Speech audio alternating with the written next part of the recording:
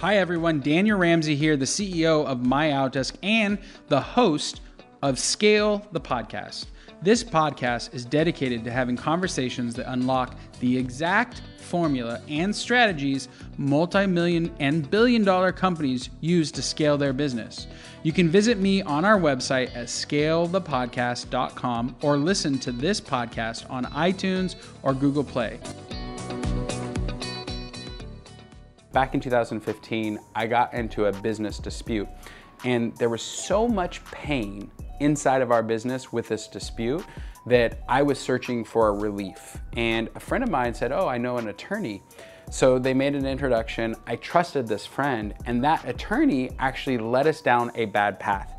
They gave us bad advice. It actually almost cost us millions of dollars and the business. And the reality was, after the fact, what I found out was he was a junior woodchuck as a vendor. Like, he had never practiced business law, and he had never represented a company our size in a litigation this type. And so in this instance, I'm like, oh my God, I screwed up one of the most basic vendor selection processes you could even have as a business owner, and I learned a lot of lessons through that process. So that's what we're going to talk about, is like how to select the right vendor, how to negotiate terms so there's meat for them, like a win for them and a win for you. And then last, like once they're in, how do you educate them about your business? Because this is a challenge that most vendors have, is they'll sign a contract and then they're like, okay, what do you guys do? Like, how am I gonna serve you? And so how do you educate them, hold them accountable, and make sure you're getting the value that they promised in your contract? We're gonna go through these 3 steps so that you can select the right vendors so you can supercharge your business. When you're selecting a vendor, like the traditional way is like Yelp it, right? Like, what's their Yelp reviews? What are their reviews online? Can I talk to a couple customers? But the problem with that is it can all be magicianed or magicked exactly the way you want it. And that's the issue, is they could select their own customer, right? They could select a champion customer that they're giving a huge discount to, and for that discount, they have to talk to potential customers like you and tell them good news. So it's very difficult, and plus reviews online, once you get to a particular volume, like once you get to 500 or 1,000 reviews, then there's some reality to them. But another place to juice that is they could just ask for reviews in the first 30 days of the contract, not reviews after a year or 2 years of servicing. And did they get the outcome? So the best advice that I can give you when selecting a vendor is like, do they have a deep level understanding providing the value for your outcome that you just wrote down? I'll give you an example. That attorney that we talked about in my story, like, I didn't ask him, how many cases have you actually gone to court and battled on that are business-related disputes? Had I asked that one question, he would have gone like, oh, actually, this is the first one. And I would have been, whoa, So the first question is like, show me proof that you're an expert in this particular area. Right? So if you're hiring a marketing firm or a CPA firm or whatever it is, and you have an outcome that is like, I want my taxes reduced by 30%. You don't want to go to a CPA who's never reduced taxes by 30%. You're going to go to your CPA and say, hey, look, I'm looking for a new relationship in my CPAs, and I need to reduce my taxes by 30%. Is this something that you have a lot of experience in? And can you name all the people that you've done that for? And can you give me third-party validated proof that this is the world that you live in? That's probably my number one thing. Number 2, you want to see if they have volume, business volume, solving that problem. I like to look at Dun & Bradstreet's, Zoom Info, some third-party validation that they have large revenue. If you go to a vendor and they're a one-man shop or a couple people, be scared, because they haven't had a long track record of proving or solving that problem for a vast majority of clients. So the second area of leverage in selecting a vendor is, do they have a lot of revenue from customers solving the same problem or getting to the same outcome that you're trying to solve? That's probably the other place. Third, and I want to distinguish vendors who have a business model where this is what they do versus the outside consultant who has a deep level of experience. Just know which one you're hiring, right? And we all know this. If they're a generalist and they're like, we're doing it all, you want to be afraid of that particular vendor, because that's not what you want. You want that deep specialist who they have experience on that platform, and they currently manage millions of dollars on that platform. So they don't have to learn the platform, they don't need to test.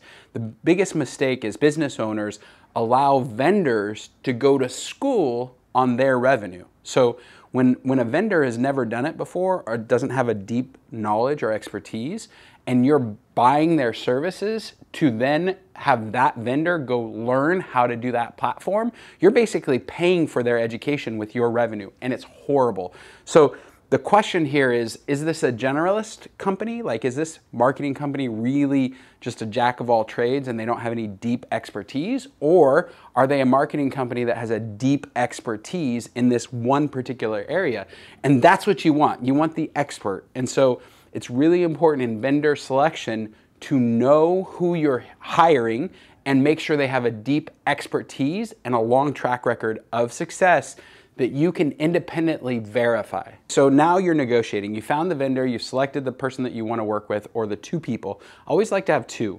The beauty about having two is you can find out, what their negotiation points are, what their contracts are, and you can pen them against each other. So at minimum 2, sometimes 3 vendors are amazing in this point. But again, make sure you've selected the right people to actually go to this next stage, which is the contract negotiation. You've defined the outcome, you've selected the vendor. Now you need to get them to put their promises in writing. This is a big deal. Sales organizations, and this is something that a lot of leaders and owners and entrepreneurs miss.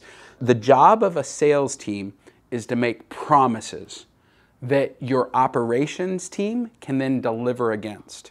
And in the vendor world, it's the same concept. The vendor has a salesperson who has verbally said, oh, we can do this, we can do that, we're happy to do it.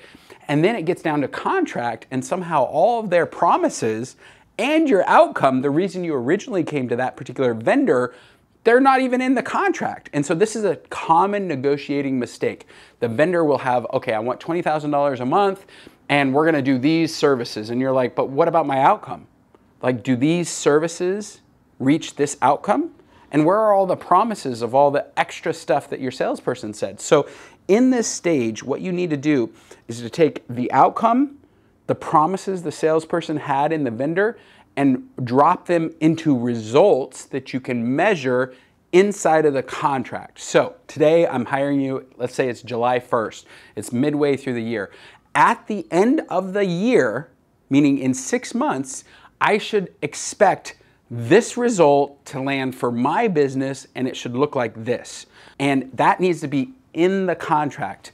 And you want to articulate the value that that will bring for your business so that you can have the vendor appropriately price it. So a mistake that other people make is, let's say you're buying leads from a marketing vendor, and you're like, I'm willing to pay $300 per lead, but the reality is it costs you $1,000 today to buy that same lead, and you're trying to lowball the marketing team. So it's really important, or this marketing vendor, it's really important that you know exactly the value that they're gonna bring for your business, and you can appropriately price their effort and their work so they're a vendor who will pay attention to you as a customer. So in this section, it's just make sure that you can take your outcomes, the promises they made, get it into contract, and you know the value that it's going to bring for them as a vendor and you as a business owner. So the last part of this whole process is how to get the vendor up to speed inside your business, how to hold them accountable, and maintain a healthy relationship. You actually want your vendors to love working for you, which sounds ridiculous, because most people want to make this a financial transaction.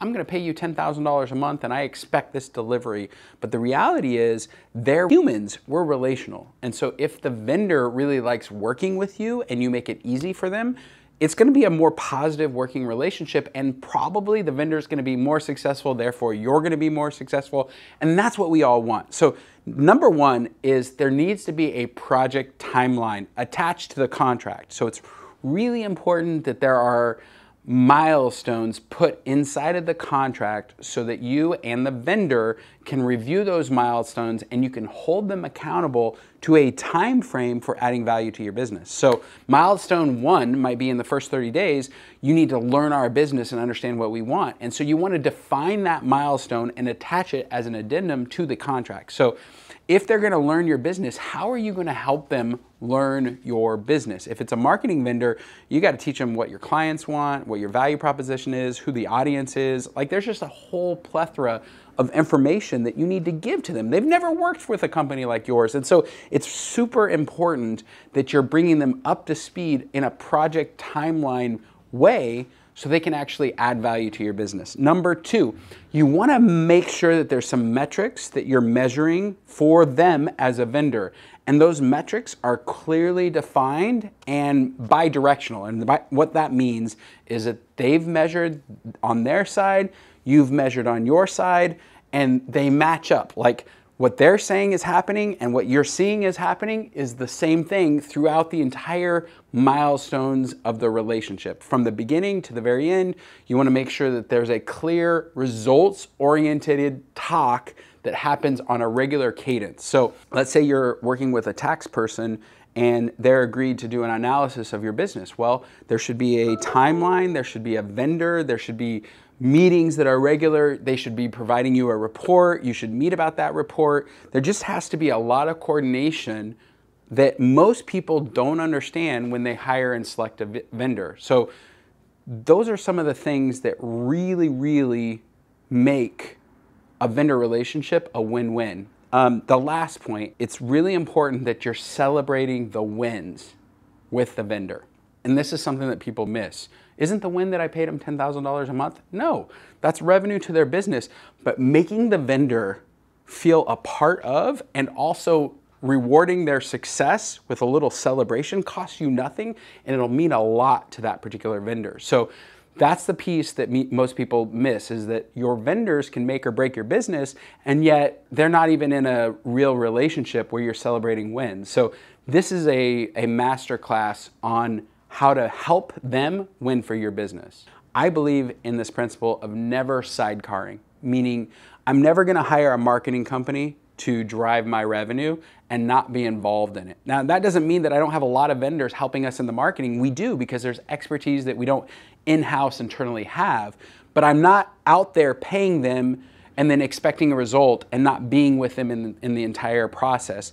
So the wild idea, and you know what a sidecar is, you know, if you're on the freeway and you're a motorcycle and there's a little sidecar and you get into an accident, well, it's the person in that little sidecar that gets thrown, that dies, that, you know, that just doesn't have a good experience when there's a problem or an accident. And so our principle is never sidecar, meaning we're never gonna hire a vendor and then expect them to do all the work and not be in it with them through the entire process to make sure that we're getting the outcome or the result that we want. And so this one principle has saved me millions of dollars, and I hope this is about how to hire the right vendors, hold them accountable, get into contract.